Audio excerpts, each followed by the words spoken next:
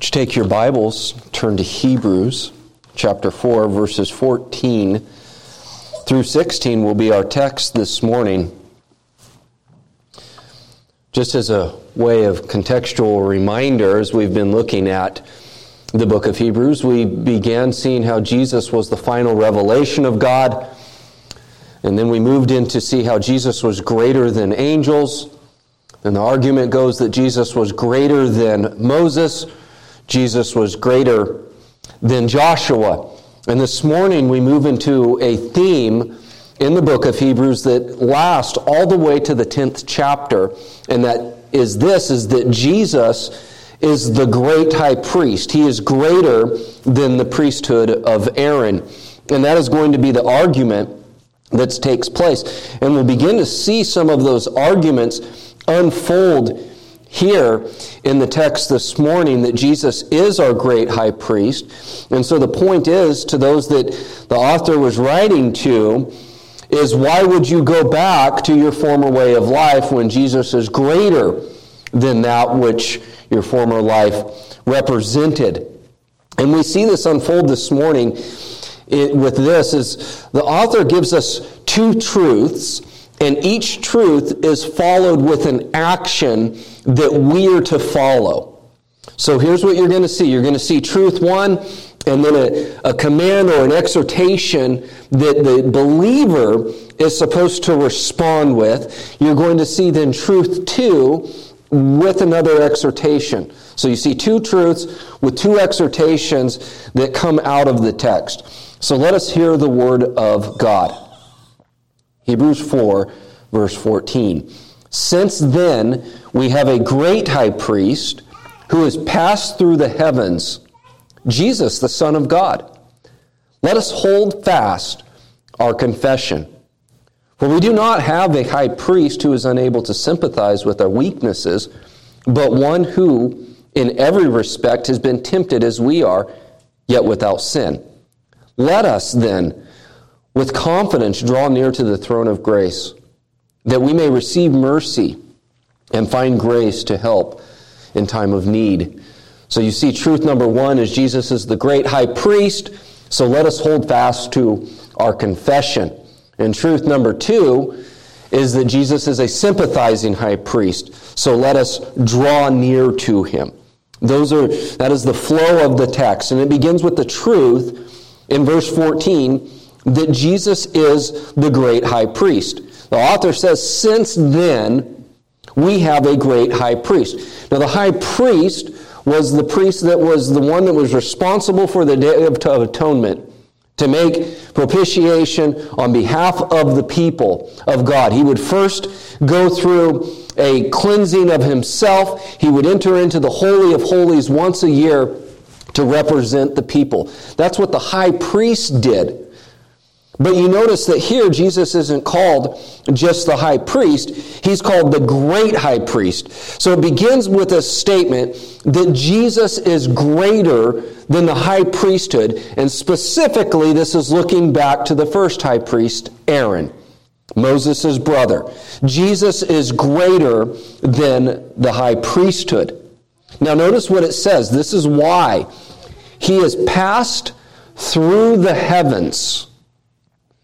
That means that Jesus sits at the right hand of the Father. You see that in chapter 1, verse 3, where we read this, after making purification for sins, which is a priestly duty, it says then that he sat down at the right hand of the Majesty on high. So this is a statement that our priest, the Lord Jesus Christ, upon making sacrifice, has gone into the heavens, and there he resides there now. He sits at the right hand of the Father. He is in the position of power. He is in the position of sovereignty, and that is our great high priest. But what is communicated in the idea that Jesus passed into the heavens? Think about it this way. What's communicated with the idea of God being in the heavens? Well, we're here on earth. He's separate from us. There's something different about him. that He's set apart, that He's holy. And we know that to be in heaven and to reside in the presence of God, pure holiness is required. We know that we're not worthy of heaven. We know that we're not worthy to sit in the presence of God. And so there's a separatedness in that idea that God is in heaven. But what do we read about Jesus as our high priest? Jesus, by His self-giving life and death and resurrection and ascension to heaven, by His sacrifices entered into the presence of God as the God-man on behalf of a people to bring us near. Jesus has accomplished for His people that which is impossible for us to accomplish on our own. So God who is transcendent, God who is far off, God who is holy, God who resides in pure light, Christ goes into His presence to bring us near. But there's also another picture here that we should see. Once a year, the high priest would do a sacrifice and then go behind the veil into the Holy of Holies. And that Holy of Holies was to represent the very presence of God. What does it say Jesus did? Jesus didn't just do a symbolic entering into the presence of God. Jesus didn't just do something that He has to cleanse Himself and make Himself clean before He can be in the presence of God, but rather Jesus Himself pierced the veil of heaven. Something Aaron could never, ever do. You see, the distance between us and God is infinite. The distance between us and God is there's a forever and impossible gap that cannot be bridged. But the truth of the gospel here is that Jesus is that bridge as our great high priest.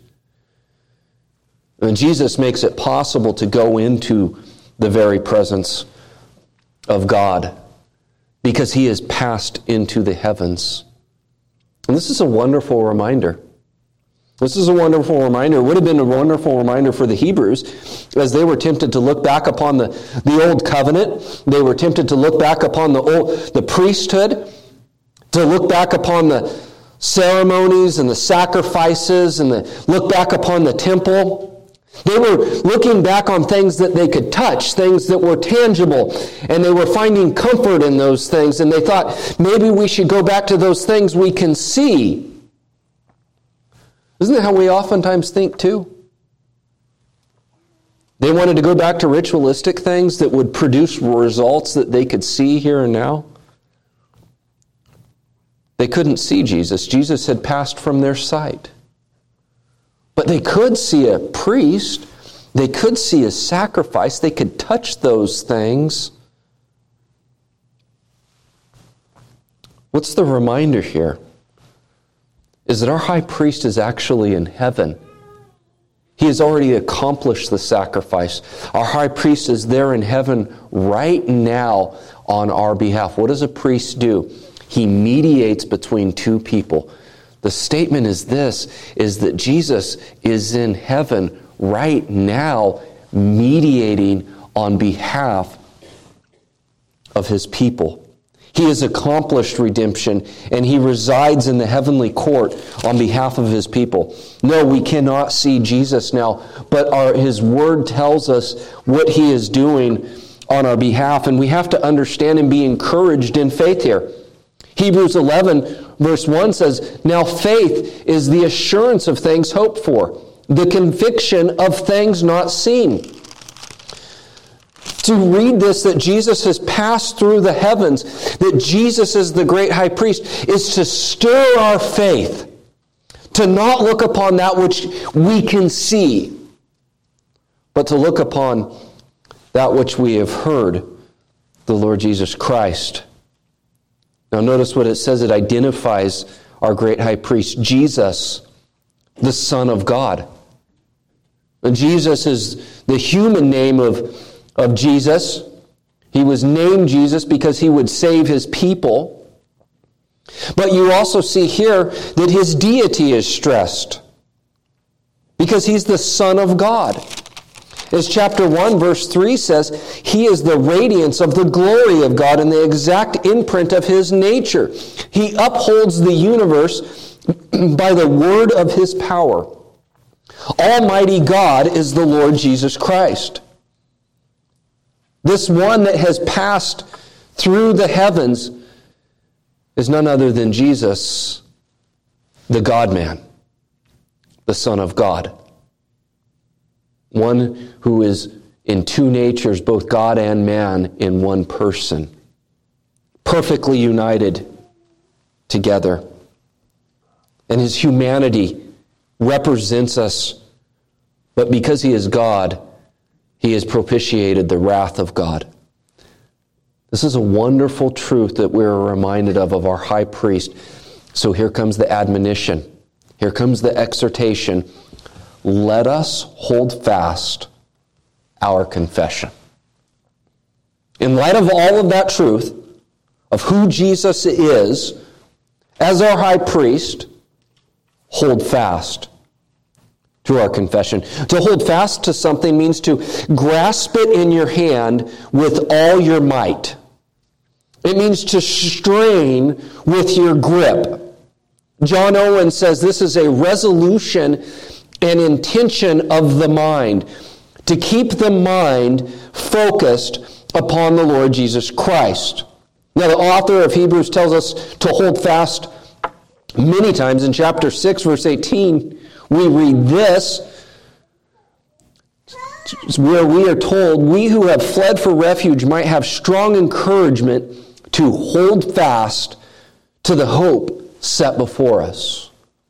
So we are told to hold fast to the hope that is set before us, but here we are told, hold fast to our confession. What is our confession? What is the confession that we are to hold fast to?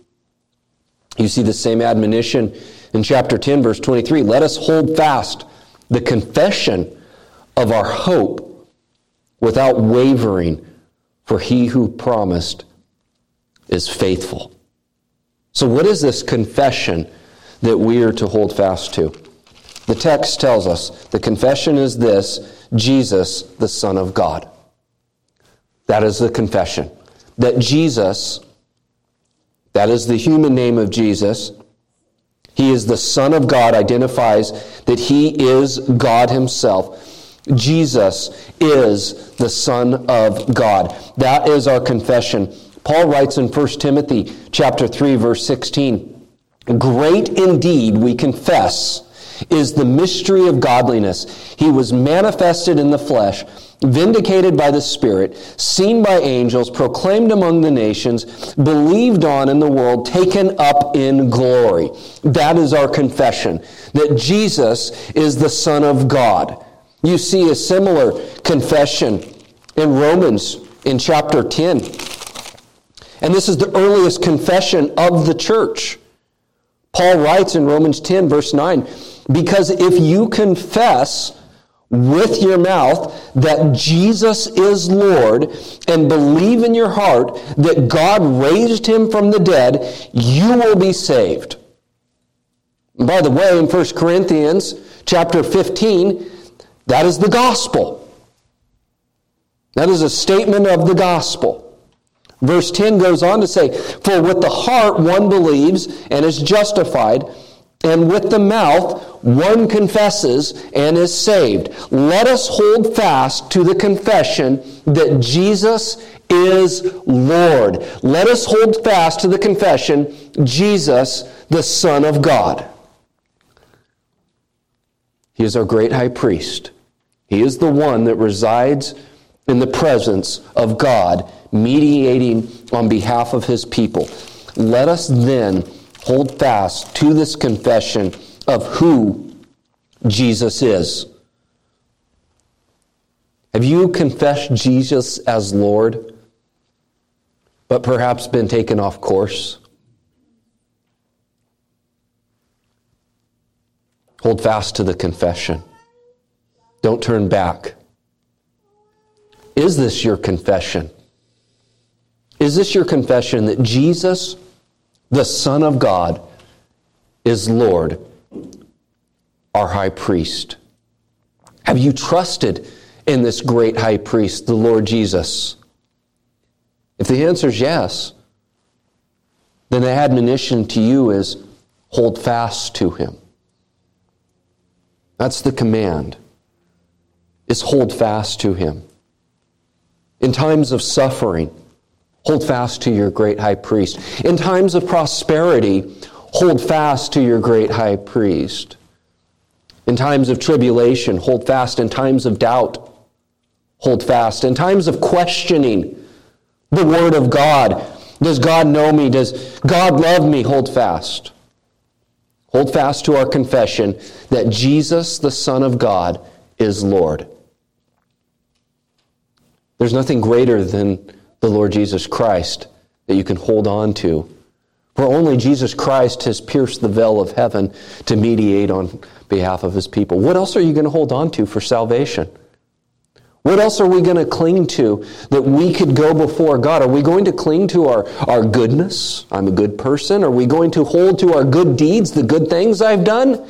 Do we think that at the end of the day, the balance in the scales will outweigh our bad things that we've done as if that was enough? What are you going to hold to? What are you going to hold fast to in this life as you walk through this life?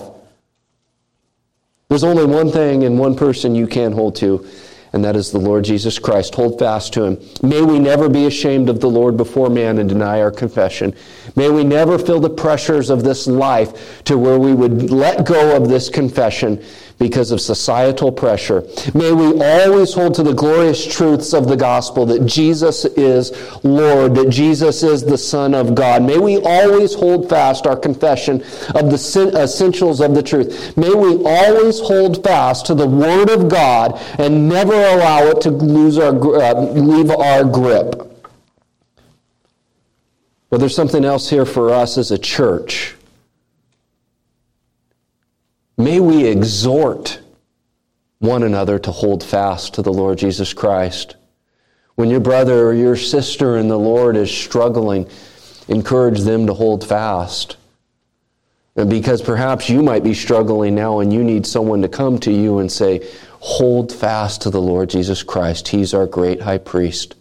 There's no greater and better comforting words than that Jesus stands on your behalf right now before God the Father, and God the Father smiles upon you because of the Lord Jesus Christ. So hold fast to him. Perhaps you're in need of that encouragement this morning. And if you're in need of that encouragement this morning, then I say to you this: hold fast to the Lord Jesus Christ.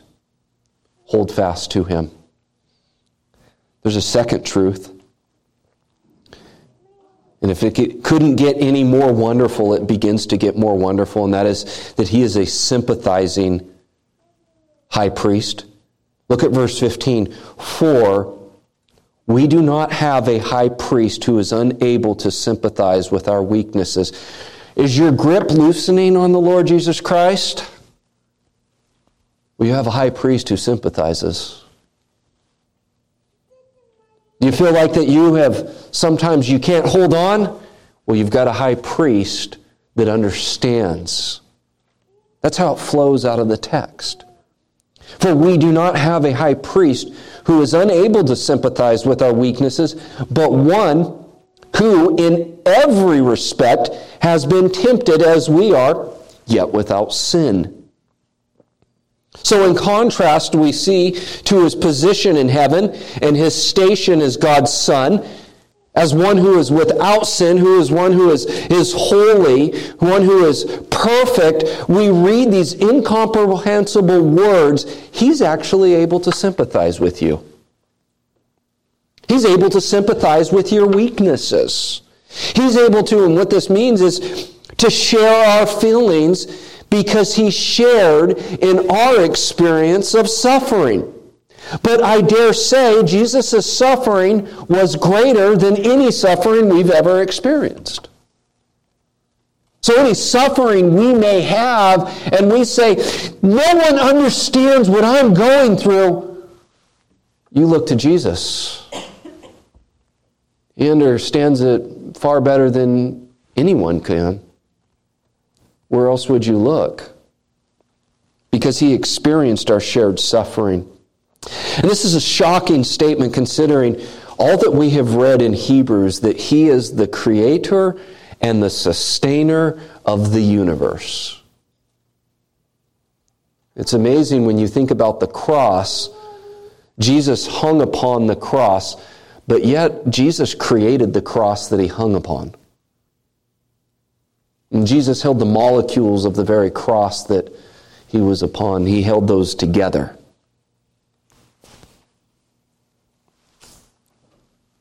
That one is able to share in our feelings. This is a shocking statement.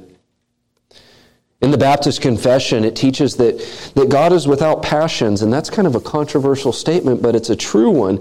It means this, and it's simply this, is that God's not affected by anything.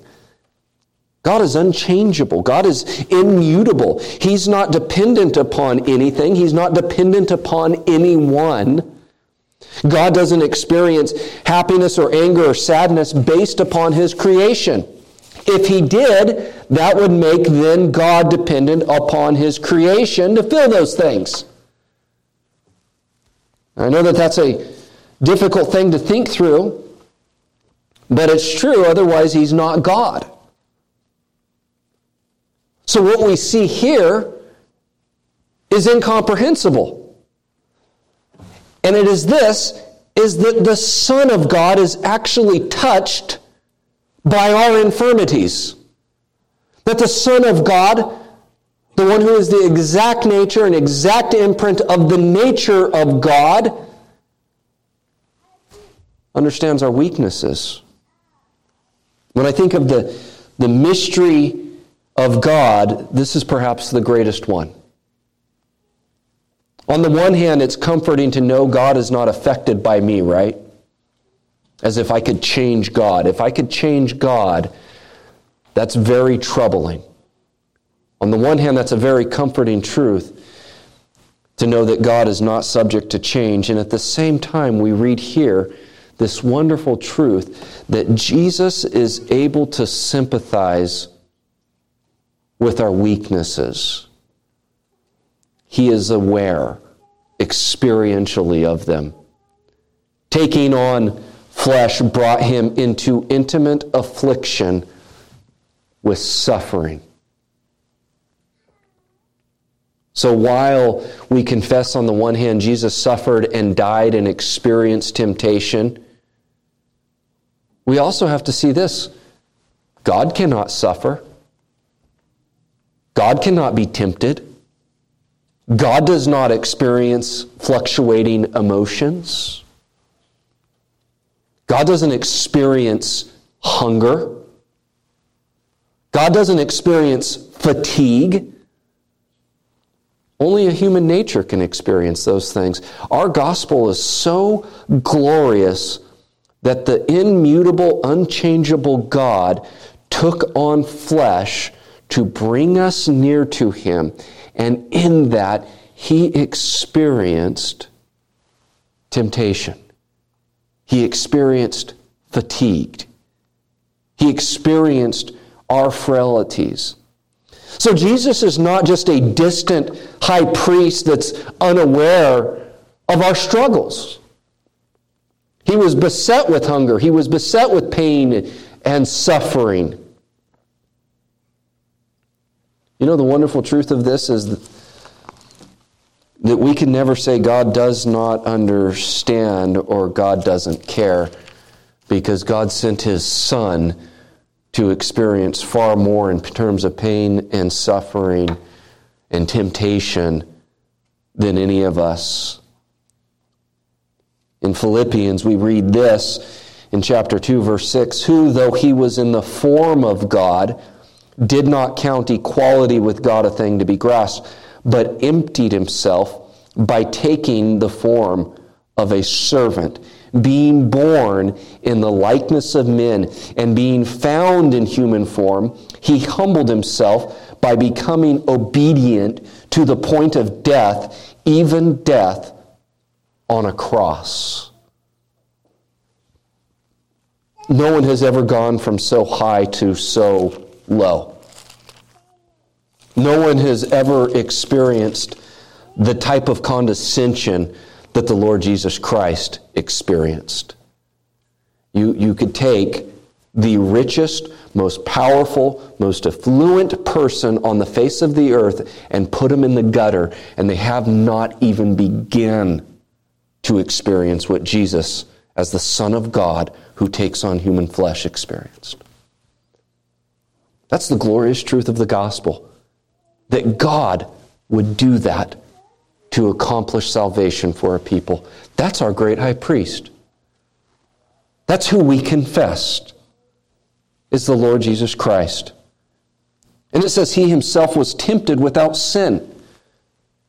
That is, that Jesus never once sinned.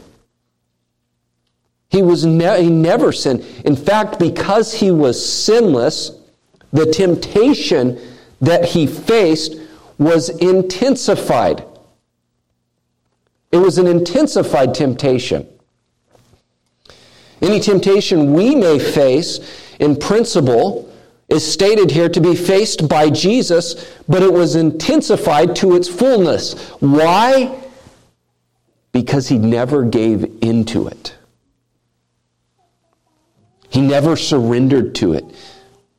Now, there's a term in theology called impeccability.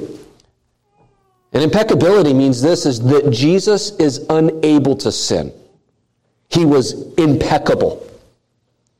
And I would say we would confess the impeccability of Jesus, that Jesus was not able to sin. So you might think then, well, if Jesus was impeccable, was it a true temptation?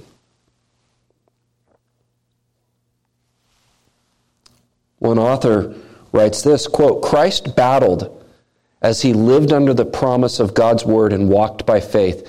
And as the horror of sin was presented to his holy mind, the holiness of the Son made the temptations more dark and offensive. We're sinful. We've experienced sin. We were born in sin. We have partaken in sin, in various sins, because we're sinful people. We sin because we're sinful. So when we face temptations, while we may walk away convicted when we give in to those temptations, while we may struggle with them and go, oh, that's a horrible sin, we're not pure and holy as God is. So what this author is saying is to put a temptation before the Lord Jesus Christ, who was perfectly holy, who perfectly accomplished the will of the Father, is to put something that is so bleak and dark before him that it is absolutely horrendous. He experienced that. He experienced the darkest of temptations on behalf of his people, but yet was without sin. Now, when we talk about temptations, I know we've mentioned this before, but it's important to mention it again. Jesus' temptations were not temptations from the inside. You and I have temptations from the inside where our mind wanders into areas that it shouldn't, and we think, I would like to do that, and we face that temptation from within. Jesus never faced a temptation from within. You and I have also faced temptations from outside of us, where someone comes along and puts something before us and says, wouldn't you like to partake in that? And we can say, no, or we go, yeah, I would. That's the type of temptation that Jesus faced, is that temptation from the outside where someone like Satan in the wilderness puts something before him and says, wouldn't you like this? And Jesus says, no. My will is to do the will of my Father. That is the type of temptation that Jesus faced. In Isaiah 53, we read this: He was oppressed, He was afflicted, yet He opened not His mouth. You think about that. Would that have been a temptation to open His mouth? Like a lamb that is led to the slaughter, and like a sheep that is before its shearers is silent, so He opened not His mouth. That's an amazing statement. Jesus, the Son of God, who created all of the universe, who is omnipotent God, before the shearers is silent. You read in verse 9, and they made His grave with the wicked and with a rich man in his death, although He had done no violence, and there was no deceit in His mouth. When violence was done to the Lord Jesus, He did not return violence. But as it says in 1 Peter, kept entrusting Himself to the will of His Father. It always pleased the Lord Jesus to be obedient to His Father. It pleased the Lord Jesus to do all that the Father had commanded Him to do. The Lord Jesus faced everything that could be thrown at Him by Satan, yet without sin.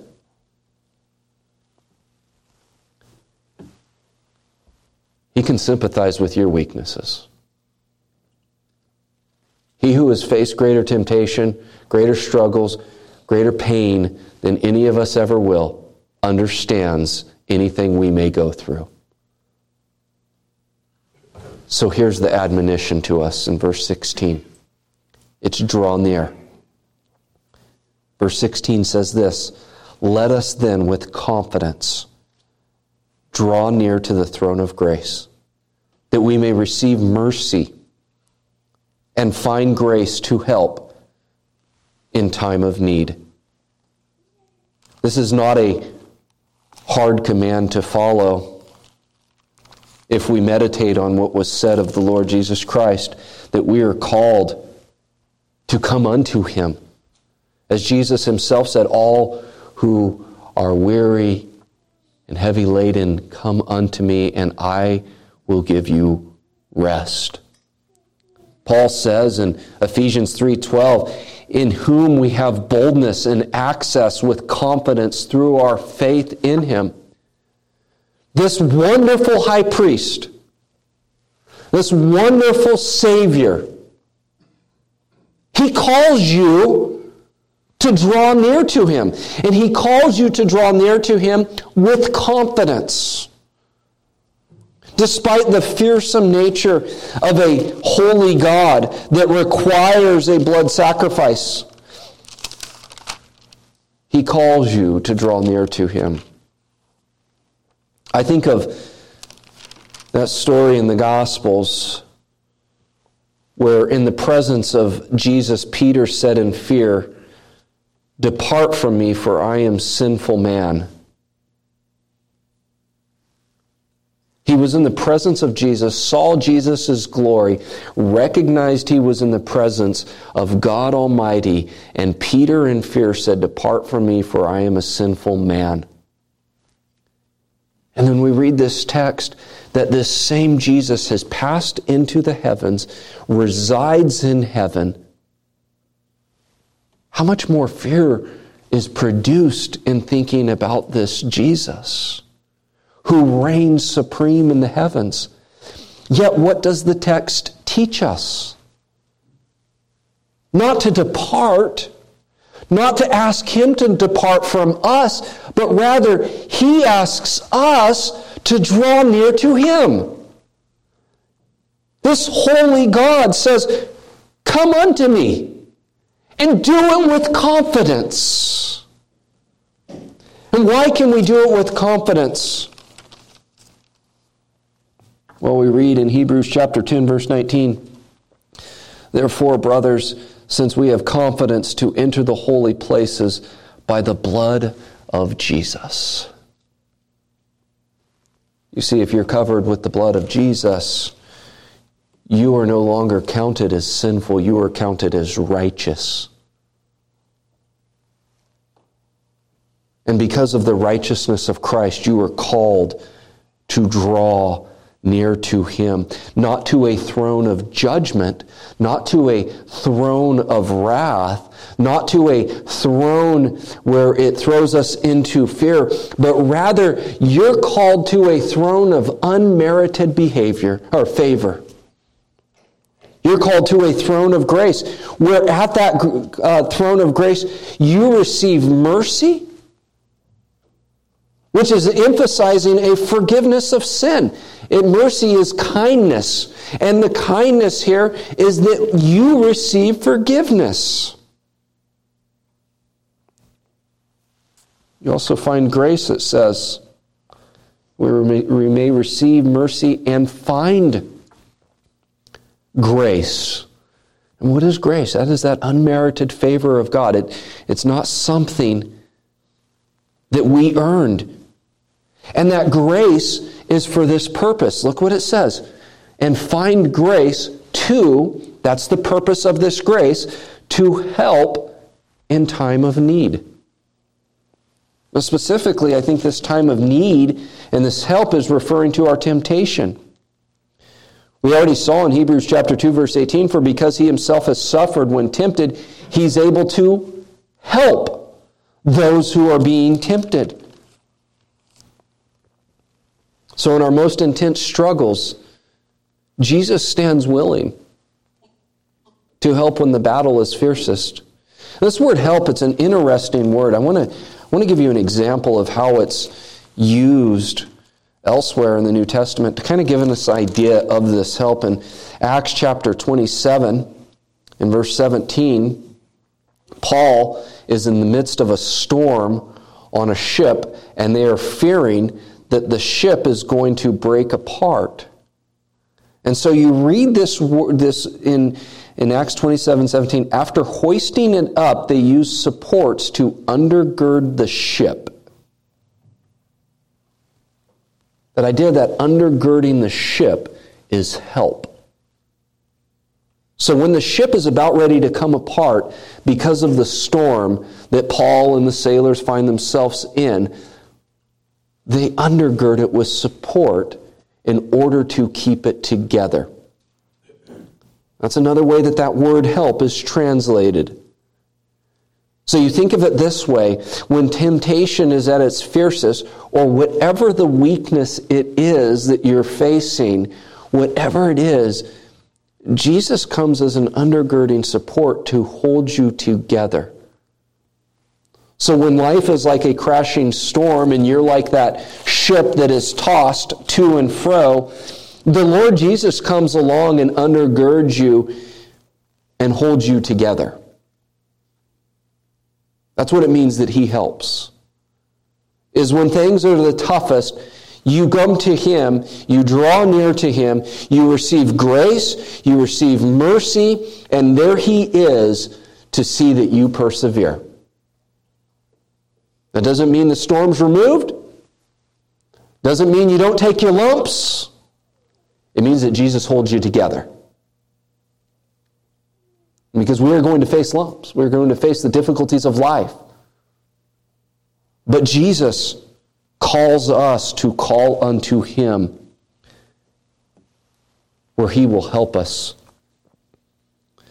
I think this is specifically referring to our temptation. What do you do when facing temptation? Temptation comes before you, inwardly or outwardly.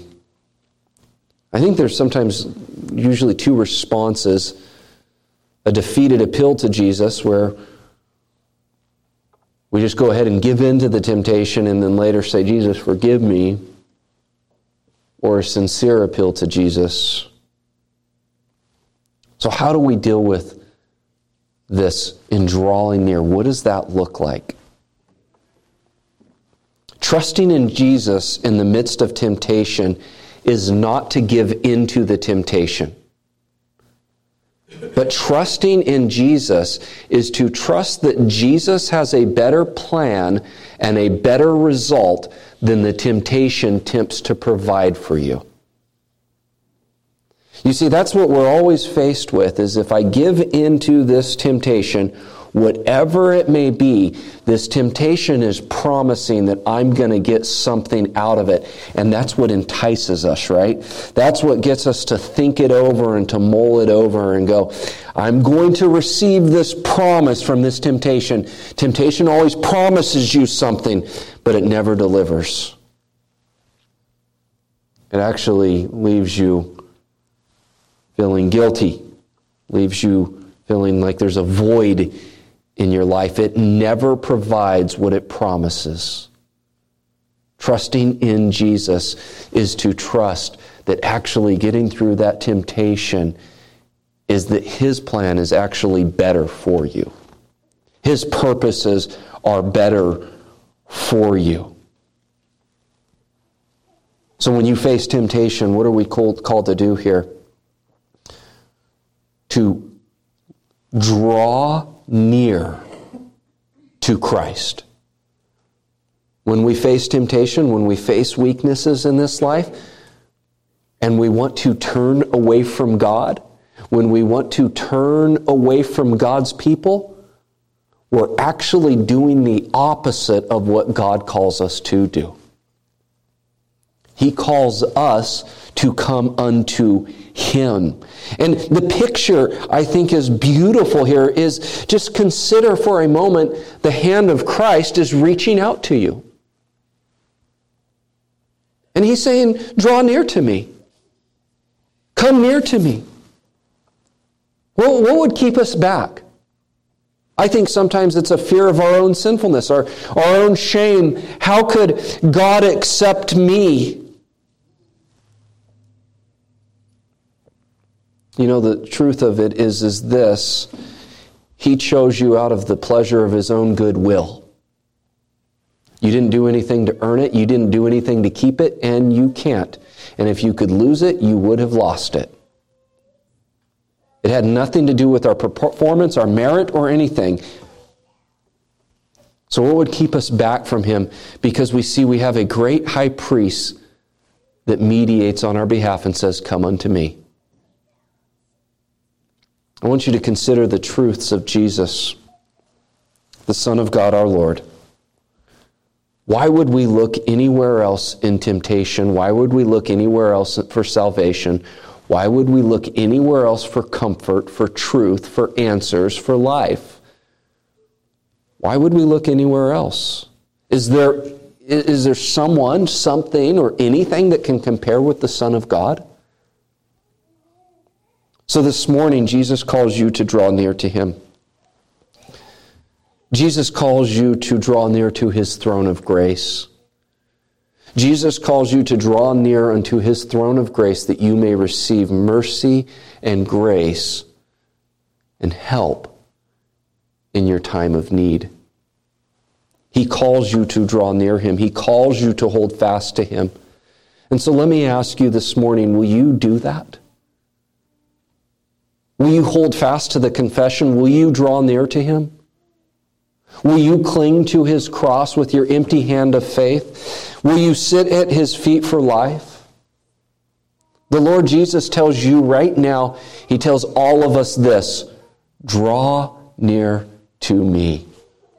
Whether you're a believer, He calls you to draw near to Him. And if you're not a believer, He calls you to draw near to Him in faith that He is Jesus, the Son of God, our great high priest that has passed through the heavens and stands on our behalf, mediating even right now. Would you draw near to the Lord Jesus Christ today? Would you draw near to Him who can offer you salvation? He stands willing to receive you even now. Heavenly Father, we praise You for our great high priest, the Lord Jesus Christ, and that in Him we have salvation, we have forgiveness of sins, that we have Your smile upon us. Father, I pray for any that may not know the Lord Jesus Christ, that You would draw them in saving faith. We pray these things in Jesus' name. Amen.